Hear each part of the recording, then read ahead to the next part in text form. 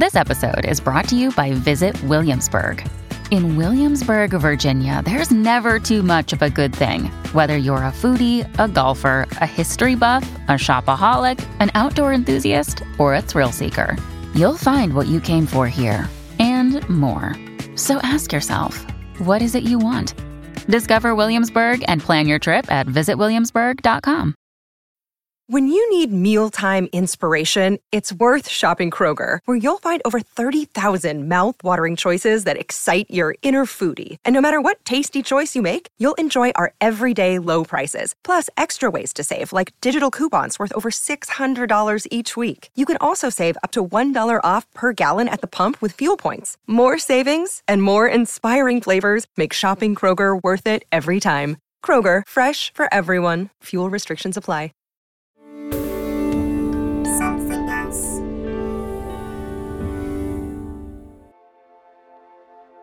Please note, this episode contains some emotional content, including discussion around suicide and domestic violence.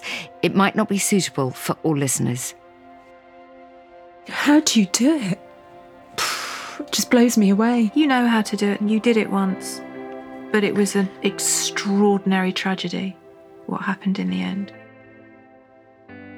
Hello, and thank you so much for picking How Did We Get Here, the podcast where me, Claudia Winkleman, and clinical psychologist Professor Tanya Byron, who is also a great friend of mine, look at some of life's challenges and try to find the tools to address them. Tanya talks to people in one-to-one sessions whilst I'm listening in from another room. In the break and at the end, I asked Tanya a bit about her process and we explore the issues that are raised. This time we meet Sally, who is a single mother, has a daughter aged 14 and a son aged 12. She was a paramedic for many years before starting her own business. Sally feels she can never keep a relationship going past 18 months. She says she always finds something wrong with her partners and rejects them. This person that I thought had really good qualities, suddenly the layers seem to peel away and I think, there's something underlying there and I'm not comfortable with it.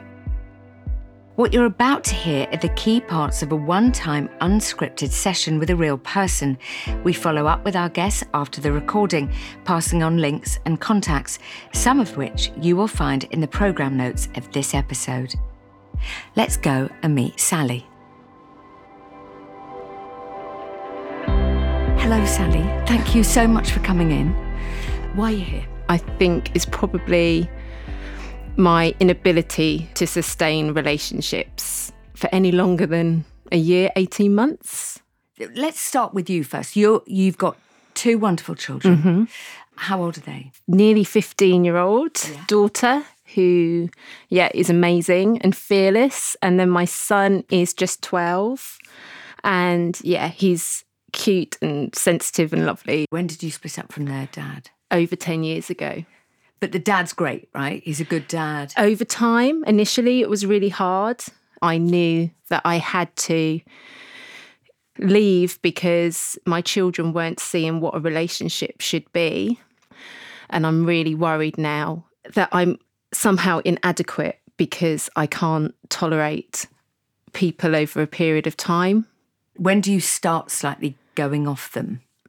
It is normally probably 6 months in and I start to see things and then those things get bigger. Every man has had a different reason. Right, so it's not like you always go for the same guy. So some have been kind, some have been funny. So in the past, pre-children, I've met some amazing people and then almost self-sabotaged, I suppose. I now ask myself, is that because I have an issue with my own dad? Am I just a man hater? Even though I don't think I am, I love men. Yeah, and you seem extremely friendly. Tell me about your dad and your relationship with him. I'm one of three, so I've got a sister and brother. And not this Christmas last, he made the decision to disconnect entirely from our lives. He was a disciplinarian, he was a businessman, and he wasn't around very much. We certainly never did anything with him. What, like a Sunday lunch out, going to the zoo? Not really, no. If we did, it would just be fraught and full of angst because we'd be scared that he'd tell us off. We used to call him Hitler. Wow. Yeah. So he was a tyrant. Mm-hmm. When Mum and Dad got divorced when I was 18, we all breathed this huge sigh of relief. Yeah. It's like, thank goodness, we don't have to pretend anymore. After the divorce had settled down, which was really yucky, it was almost as if he'd reset. And he wanted to have that father-daughter relationship, even though perhaps he didn't know how. I could see he was trying. Although he was trying with me, he then went 15 years without speaking to my brother at all. What? We don't know. We think it's because he discovered that my brother is gay. Right. And we think he hired private detectives when they were going through a divorce. Okay. I feel like you have feelings of softness. He sounds cruel. He's cruel, but he's still my dad. Yeah. And I'm talking about him because I think, well, has that affected me now and my inability to trust perhaps men? Do you have very high standards? I'm not saying that's a bad thing, but if he cuts toast and doesn't throw the crumbs away, if you 1 month in, you find that adorable, 7 months in, do you want to throw the crumbs in his eyes? Mm-hmm. Yeah, so initially I probably don't have high enough standards. And I think, no, it's all about give and take. I have to compromise. I'm not getting any younger. And then this person that I thought had really good qualities, suddenly the layers seem to peel away. And I think, there's something underlying there and I'm not comfortable with it. It's absolutely fine that your kids are learning, do you know what, don't stay with somebody for the sake of it. And that's what I try and say to my daughter. She just says, you must be really emotionally needy. I feel as if she's lost respect in me. And I keep saying, well, no, I'm not going to stay with someone who's not good enough for us. Yes. And also 15-year-olds, almost 15-year-olds are supposed to think their mums are sometimes losers. As I say, thank goodness you're not here to talk to me because I know nothing. But Professor Tanya Byron is coming in. Thank you so much for coming in, Sally. My friends have been trying to do this for me for years. Oh, I see. Yeah. No, well, you've got some lovely friends, right? I have. Every woman needs a wife. And I almost need that man-girl friend. And what would that be? Just be a good person. That you feel safe with? Yeah, and able to open up to and know that there'll be no recourse. I think it's just because we've just been talking about my dad. Just perhaps realising that I never really had that with him. Yes. And I guess everybody should have that with their dad. Right. You're saying, you know what, I feel like because I never had it, I don't really know how to do it. That safe, loving attachment. Mm-hmm. Yeah. I think as you've identified, there's definitely something to talk about in terms of your father. Mm-hmm. But I just wanted to ask you, before that, you've described these relationships which kind of get to about 18 months and then it sort of, they fall apart and end. Mm-hmm. I'm just curious, has there ever been a relationship where you were in love? Yeah, when I was 20. Okay, Yeah, tell me what very happened young. there. We moved in, we bought a house together. We were both in the police together. Yeah, I loved him completely unconditionally. And did you feel the same back from him? Yes. And then he got really ill with depression and he went on Prozac.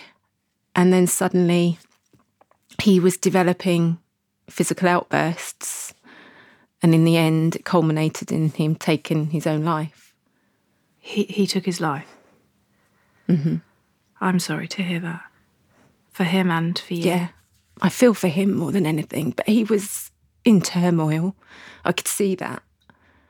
Did he have any support? Did anyone talk to him? Did he have any treatment, mental health treatment? He had a counsellor that I knew about, but towards the end, you know how alcoholics cover their addiction? It almost as if he was covering the fact that he wasn't going for his therapy. So he was avoiding? Yeah. It still fills you with emotion just even all these years later? Yeah. It feels as if it was somebody else's life because I wasn't living in the same place that I live now. I was doing a completely different job and so much has been in between. Mm. But I still think about him How do you think about him? What might have been, perhaps? Because I think that was the hardest thing at the time, was accepting that all those dreams we had were suddenly ripped away. Yes. For about 10 years, I think I carried a lot of guilt, wishing I'd acted differently. Yes, people who lose a loved one to suicide will really carry, for years, maybe even a lifetime, a burden of guilt. It's a very complicated bereavement.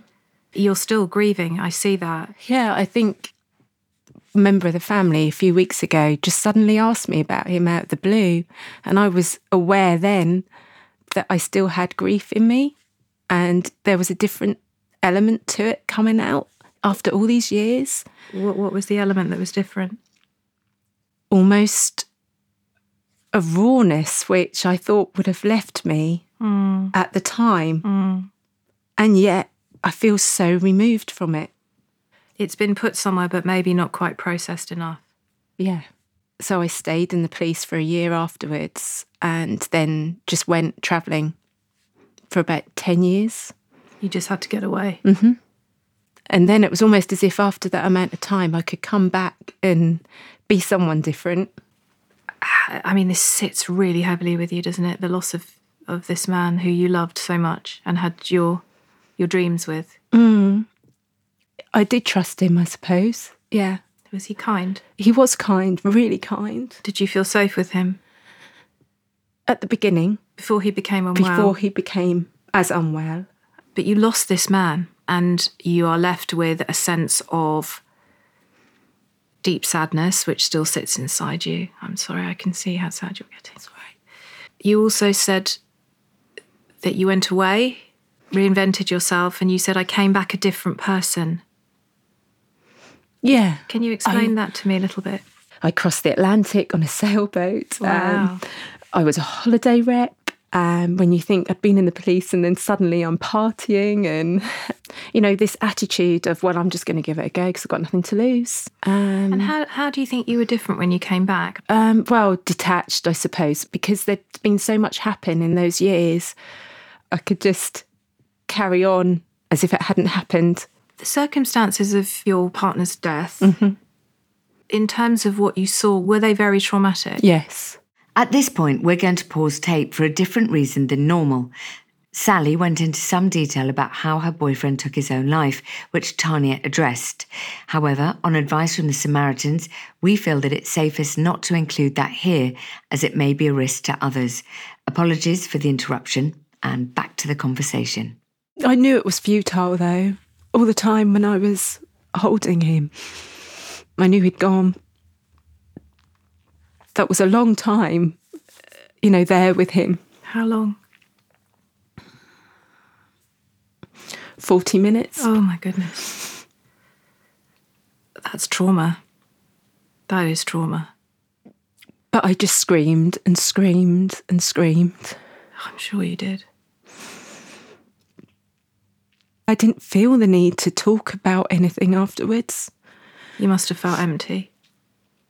Completely just... I just laid on the sofa. I remember my mum coming to get me and she took me to her house and I just laid on her sofa for weeks, wouldn't move. You're in shock. And Mum did say to me, which I have held on to actually, and some people might go, oh, that's really harsh, but she said to me on the journey home, she just got hold of me and she said, you're not going to let this ruin your life. You're going to move on from this, because I was only 21. I was so young. I was so angry with her. But then months or years later thinking, no, this isn't going to pave the way. And that's why I went off and did all the things I did. So in that moment, as a mother, she said something that felt quite shocking, but it came from a maternal, protective place of his choice to end his life doesn't mean that yours ends too. Yes, absolutely. And I held on to that. And I think that has really helped. So in that moment, she was she was strong. A good mother. Yes. It's bizarre because at times she can be very weak. We still, us 3 children, can't work out why she didn't stand up to my dad. Because you know in her was the ability to sometimes say things that were brave and courageous and important. She didn't do it for us with my dad, because my dad was heavy-handed or... He was violent? Yeah.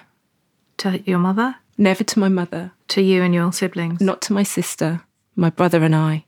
So the little one was sort of spared Yes. the physical violence. If we were naughty, we would be told, you'll get the slipper when we get home. And we did.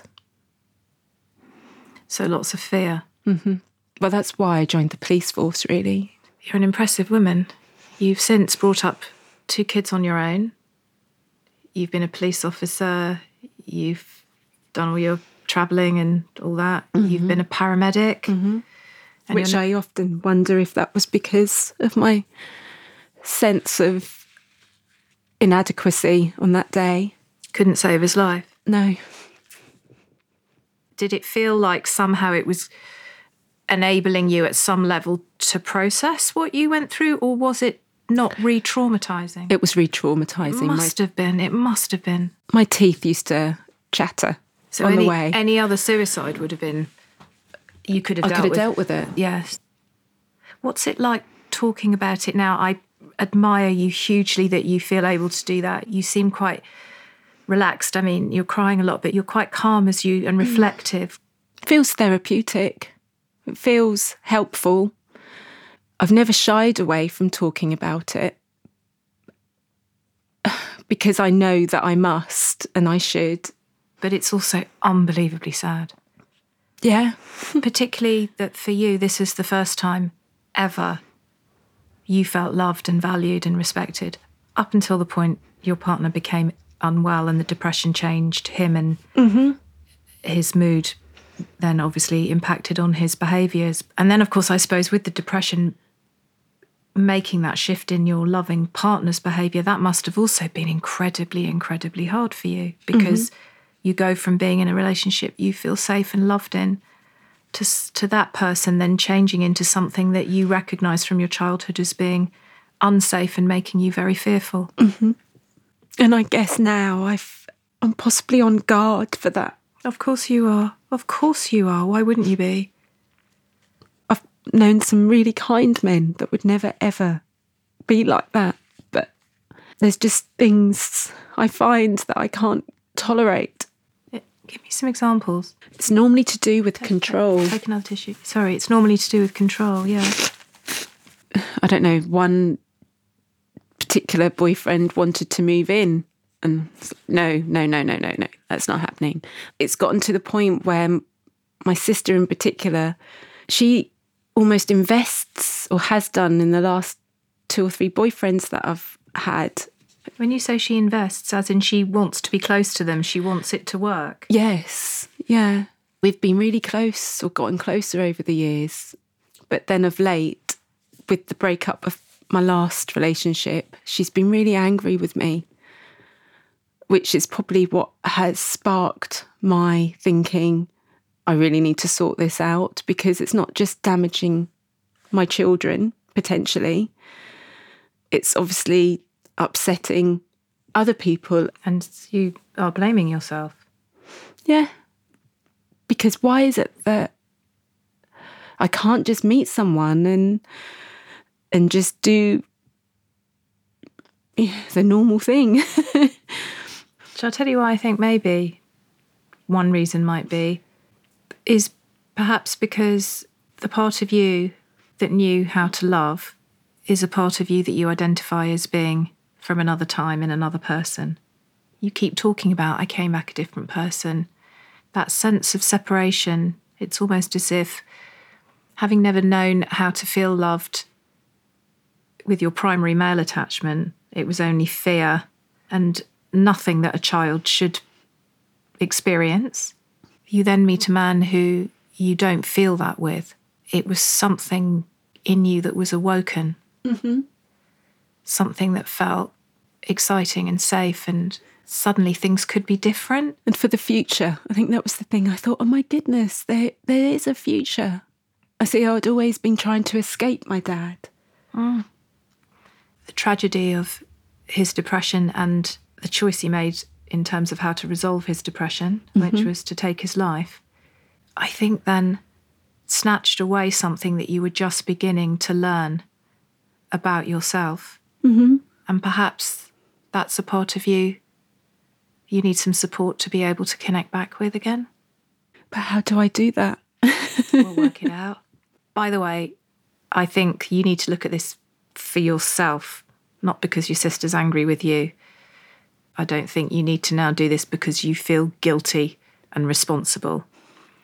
Have you ever had any support, any counselling or therapy?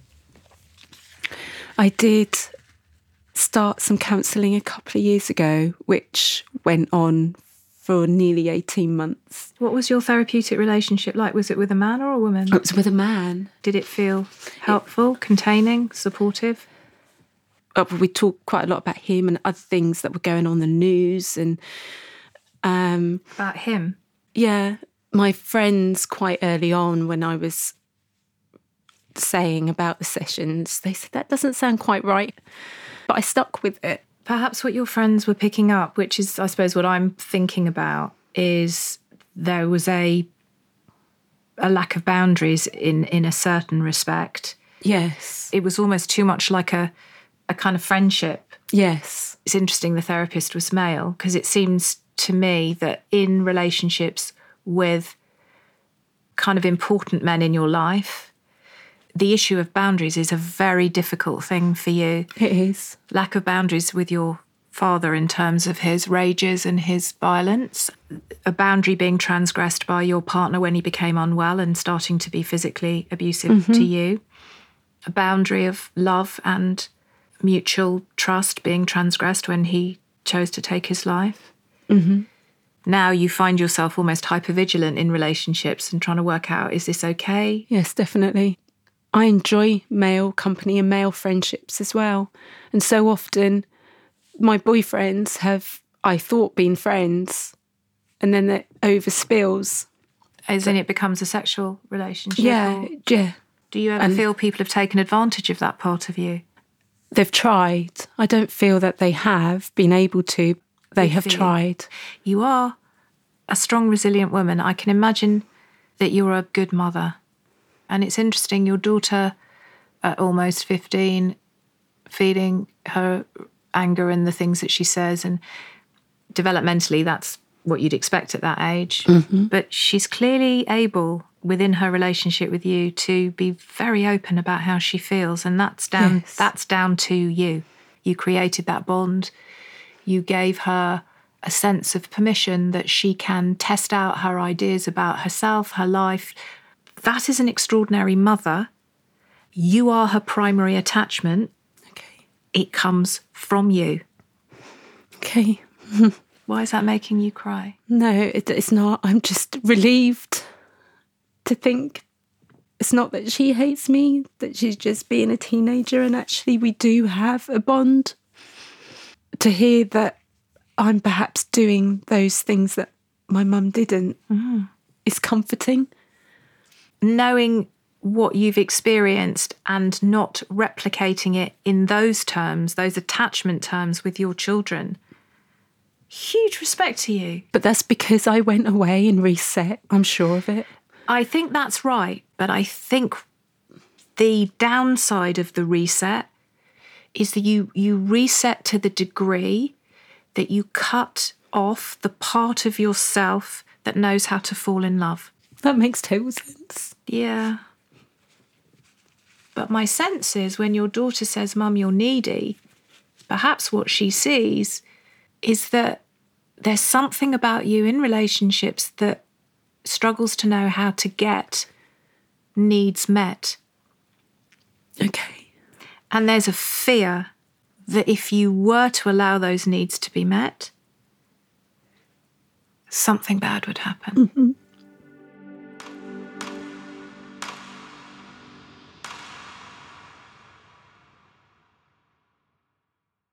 Another day is here, and you're ready for it. What to wear? Check. Breakfast, lunch, and dinner? Check. Planning for what's next and how to save for it? That's where Bank of America can help. For your financial to-dos, Bank of America has experts ready to help get you closer to your goals. Get started at one of our local financial centers or 24/7 in our mobile banking app. Find a location near you at bankofamerica.com/talktous. What would you like the power to do? Mobile banking requires downloading the app and is only available for select devices. Message and data rates may apply. Bank of America NA, member FDIC. Do you ever wonder how celebrities order food? Like, is Sarah Paulson a Diet Coke or a regular Coke girlie? Some peasant Coke? No. Or how does Sofia Vergara order a pizza? No tomatoes. I cannot eat tomatoes. Yes. Are you cool with mushrooms? Not really. Okay.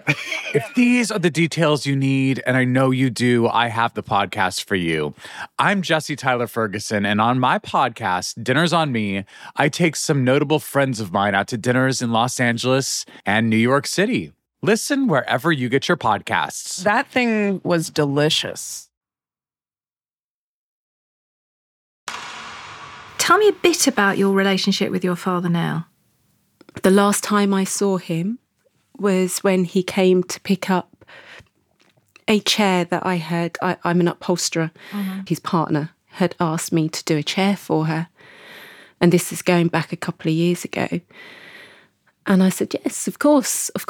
And she'd sent me some emails to say how perhaps it could be a bridge between the family in order to keep the communication going. What, that you upholstered the chair? That I upholstered the chair. Flip, that's a lot of responsibility for you. That chair was like flipping family therapy, wasn't it? Yeah. Oh, gosh. It was, I did not want to get it wrong. I wanted it to look amazing. So, anxiety again. The weight of the family dynamic. That's right. Oh my goodness me. And the fact that I felt I couldn't talk to my brother and sister because I didn't want them to be upset that I had an element of communication when they had none.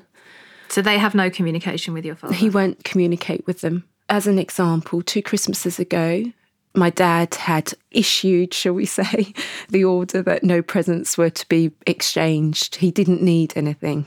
My brother thought, no, that you can't not get your dad something for Christmas. So he sent a nice hamper to him. And my dad, because my brother had gone against his instruction, sent it back. And then that was it. Narcissism 101. Yeah. So I did this chair. And I said a couple of years ago, if I do the chair, then I don't expect anything. I just would, if you can just pay for the fabric. So I'd had the money for the fabric. But then when my dad picked it up, he's quite a wealthy man. There was nothing.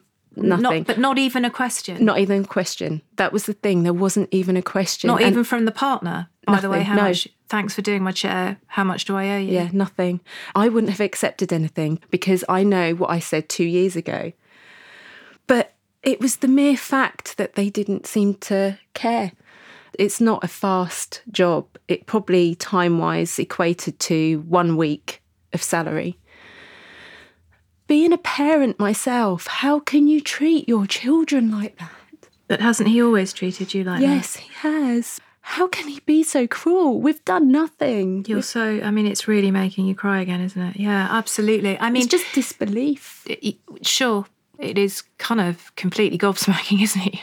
But interestingly, it probably would have been more gobsmacking if he'd thanked you warmly, gave you a hug and pressed 50 quid in your hand. Because then you're yes, like, that would have completely thrown me. So I suppose in a way he was being him.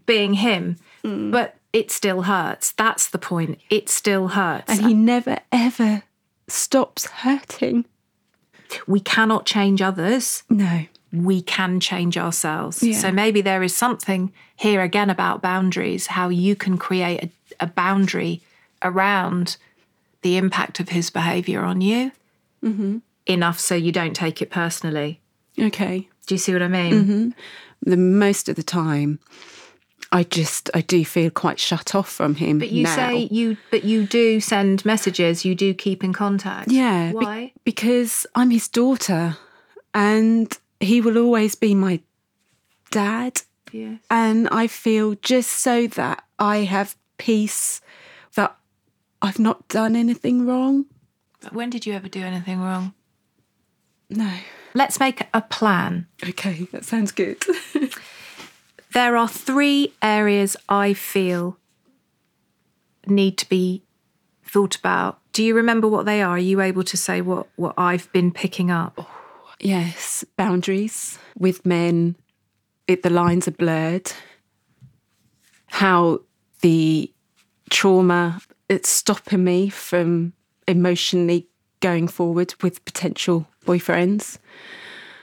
Then also to do with my dad, how unless I address how I'm responding or dealing with him, I might be looking at other males in a way that's influenced by the negativity surrounding my dad. Because there's something there, I would say, that needs to shift. Yes. For you. There's been so much. I actually wonder whether it would be useful for you to do a bit of an exercise in the break. Maybe Okay. you could just, on 3 bits of paper, write out for yourself, this is what this means, this is why this is happening. These are the questions I want to ask Tanya to be able to move forward, to unpack that rucksack, yeah? Maybe we Okay. could just try and separate the issues out a bit. Okay. And have some clarity. Compartmentalise almost. Compartmentalise it, yeah. It's almost like you're doing, you know, those mind map things that we teach kids, the spidergram. Draw a circle with you in the middle, and then these 3 branches that we've identified, and then what are the branches that come off each one? And they then are questions that you would want to ask me that we can just really try and work out Okay. where you go from here. Yeah. I wouldn't mind you jotting down what the assertive woman in you would have wanted to say to your father and his partner. A letter, not to send. I just want to hear that part of you. Sure. Is that all right? I can do that. Yeah?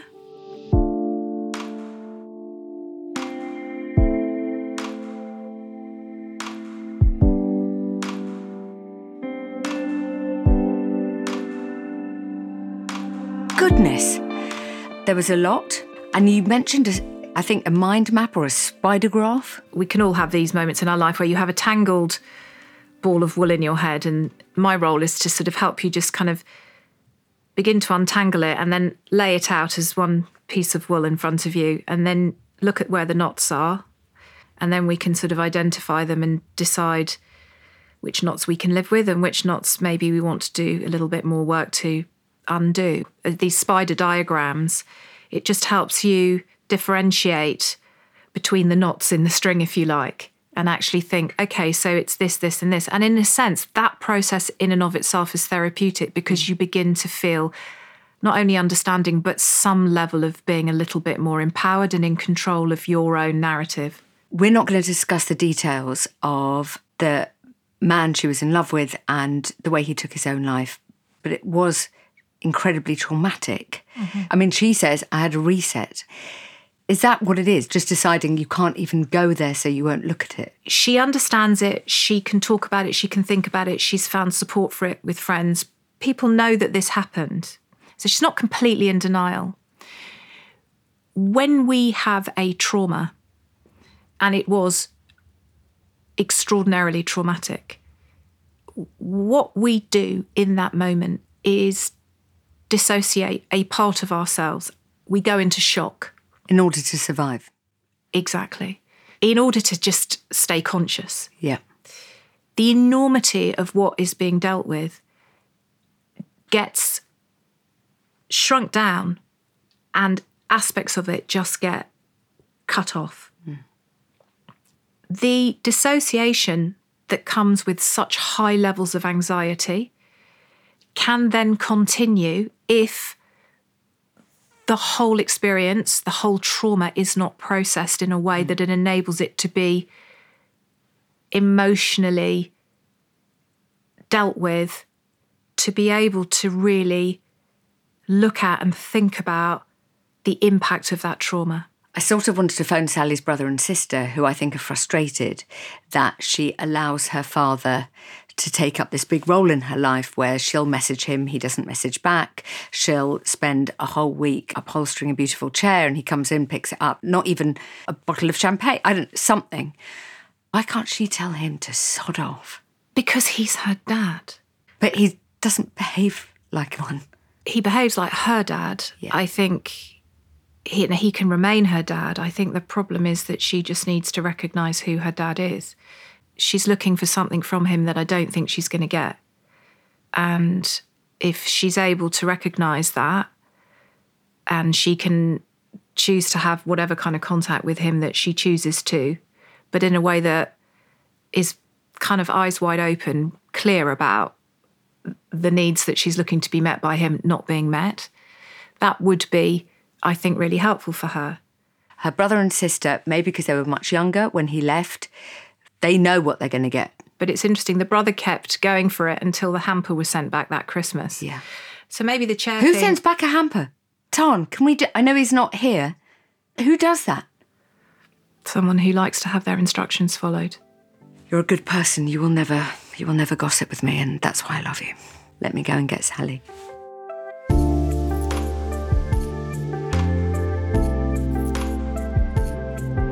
Did you find the first part of our discussion helpful? There was clarity. I feel like I've done some housework to my brain. Yeah. So the question is, how do you empower yourself moving forward? Mm-hmm. You're happy with these 3 areas. Just remind me how you've kind of seen them. You've done some writing. I have done some writing. Good.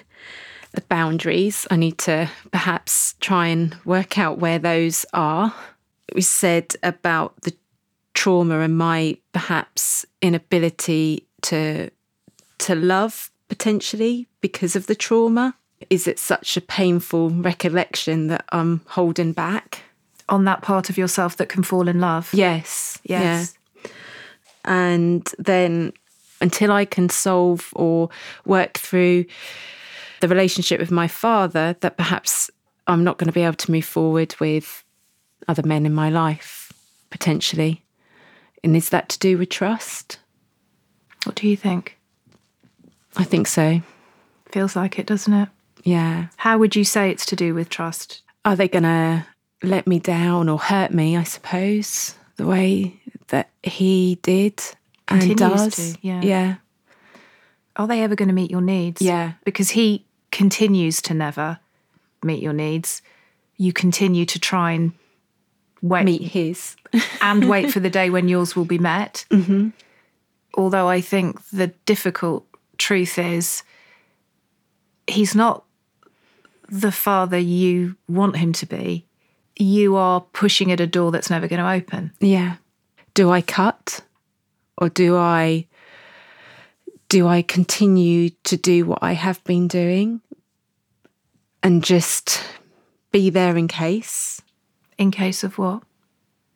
Like you say, I mean, he's getting older. Are we there for him then in that situation? Do you feel you would want to be? My brother and sister don't want to be. Would you want to be his carer when he was older, should he need it, because it would make you then feel needed? Probably. Would that meet your needs? Not sure. Mm-hmm. Would you hope that he would at that point in his life then be incredibly grateful to you for what you then could give him? Dunno, but I think there's a risk to hope that that would happen. Mm-hmm. Is he wealthy enough to find his own care? Yes. Could you then have a more boundaried relationship with him whereby you wouldn't have to be the person racing in to do the care because you're still looking for something about you to be validated by him, but you could have some kind of relationship with him because you don't feel comfortable not having your father in your life? Feels more healthy to me. Okay. And I'm just searching around really because obviously I think this is more of a conversation. Yeah. I need to be clear. It's not my role, nor should it be anybody's role to tell you what to do. Mm-hmm. It is okay. No one's business at all. The fact you're ambivalent suggests to me that it would be helpful for you to sit with somebody like me on a more regular basis just to be able to think that one through. But I also suggested that you maybe did think a bit about, as a woman, an assertive woman, what you might have said to him around the chair. Did you write something? Yeah, I did, but I went back into little girl mode. You know, that's where you are now. That doesn't mean to say that moving forward with support, you can't grow into being a woman, an adult woman, then deciding about the boundaries of her relationship with her father. Yeah. I think it's because I've never No, I did stand up to him once. And that ended badly. How badly? I was on my bed and he tipped the bed upside down on me and then jumped on the bed. That's really violent. He has a temper that just snaps. That's abuse. Yeah. That's physical, psychological, emotional abuse.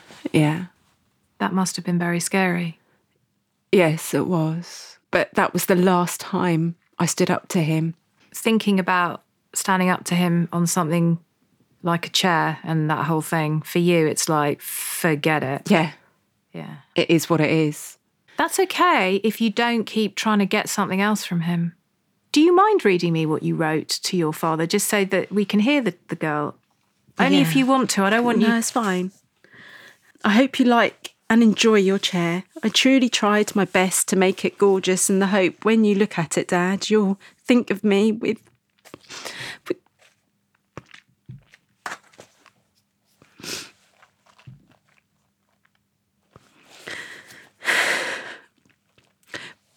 proud thoughts, and know that you have good children who are here, and I didn't know if to put here or were for you. This is not just about me, it's about my brother and sister. None of us have done anything bad, but it's almost as if whatever any of us do is never good enough. There's no validation. No. No, never has been. That letter really highlights what you have always wanted, but I suppose it also highlights what you'll never have. Yeah. And I think your brother and sister have seen that. And in whatever way they've managed to do it, they've probably made some peace with that. Mm-hmm. You need help to get to a point where your father's character, behaviour, pathology, if you like, belongs to him. Mm-hmm. And by understanding it, you can then begin to recognise that he is not going to make you feel complete. No. At that point, someone else will be able to come into that part of you. Okay. Do you think you could quickly, with me, write it from the perspective of a woman?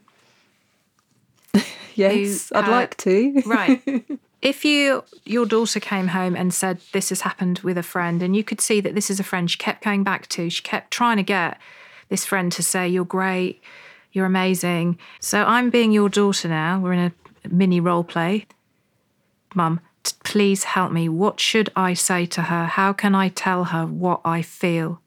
Go to that person and you say, although I've done the chair and I'm pleased and proud of how it looks, I would have liked to have heard that from you.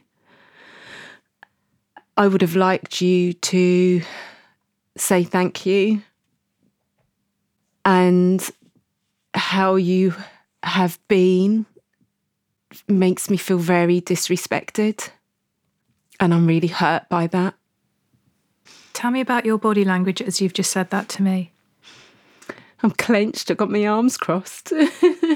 But you sat up straight. Yeah. You've not been folded forward crying, you've sat up No. straight. And you looked me straight in the eye when you said that. Mm-hmm. It was difficult, wasn't it? It was difficult.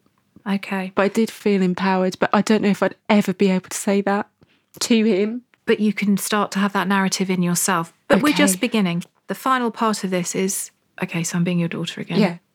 As your daughter, I would say that's really helpful, Mum. But the thing is, I know that I will probably go back again. Is there anything else I might need to say in terms of setting a boundary in this relationship for me? Mm-hmm. Perhaps you could even tell that person that you need to protect yourself, and so you're going to step away, that it's not healthy for you. Do you think? What do you think? Yeah. I wouldn't want her to be involved with that person. But you're not talking about her now, No. are you? Who are you talking about? Talking about me? Yeah. Mm-hmm. What does it feel like saying that?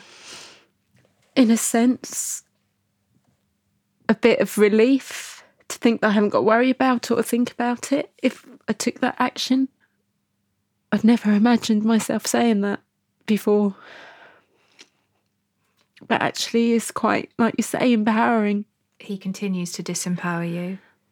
Mm-hmm. You can empower yourself. Yeah. You just did. Mm-hmm. So we were role-playing you speaking to the child you love the most in the world, and obviously her brother, but your daughter. Yeah. But really, I wanted to help you talk to the child in you. Mm-hmm. It worked. You look like you've just taken this big breath. It is. It just feels like that thing I was dragging along isn't there. I can do that. My advice would be, while you're working this out, by talking more with friends, by doing some narrative journaling for yourself, maybe by finding a therapist who can just help you do this piece of work, and around the fear of being loved because of your trauma. Yeah. I think this will be life-changing for you. How your father chooses to respond to the boundaries you decide to set, it's not your responsibility. No. You now become an empowered woman and you set your own boundaries. Feels like a new page has turned. It's been a privilege. And likewise. Thank you for the compliment to me in terms of how much you felt able to share. And I thank you for that. Thank you.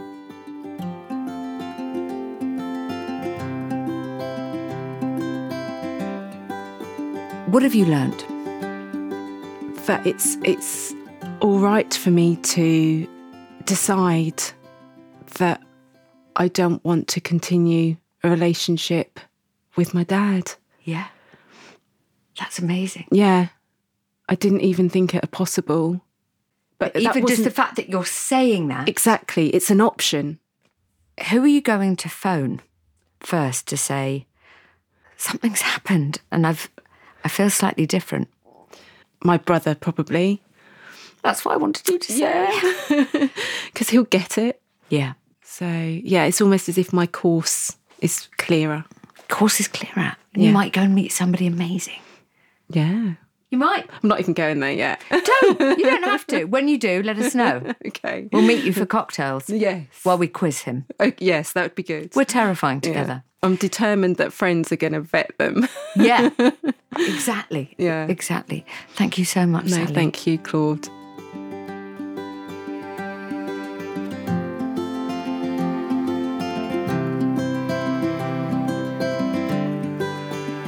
A huge penny landed. What was it like for you? It sort of crystallised something, didn't it, for me? And I think then with Sally, we could see it together, that she still has this childlike need for validation from her father. Yeah. It's impossible, I think, for her to navigate the boundaries of an attachment with a male when all she feels like is a needy child. So by then asking her to inhabit a different role, I asked her to be a mother, which she can only be as an adult. She was able then to speak a different kind of truth to herself that was empowered, Yes. rather than the helpless child who constantly feels disempowered. Final comment, another phrase I loved the session with Sally, was when she came in, we just haven't discussed it, after the second session, you said, how are you?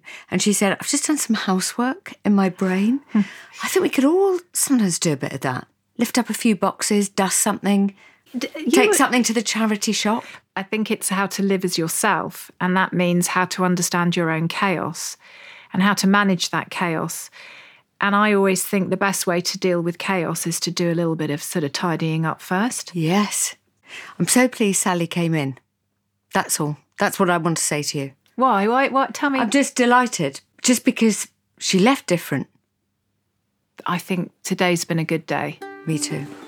I'm going to give you a tube of biscuits. Why a tube? Because the best ones come in a tube. Who knew? Do remember to subscribe to get more of these episodes. Comment, rate, and tell everybody you know to listen to. It helps us to keep making them. If you've been affected by any of the issues discussed in this episode, please see our programme notes for information about further support and advice. And if you're interested in taking part in future episodes of How Did We Get Here, please email briefly describing your issue to how@somethingelse.com. That's how@somethingelse.com without the G. Next time, we meet Julie. I want everything to be perfect for my kids. I don't want them to go through what I went through. And I do get cross because they have this amazing life that they don't even care. They take it for granted. This podcast was made by the team at Something Else.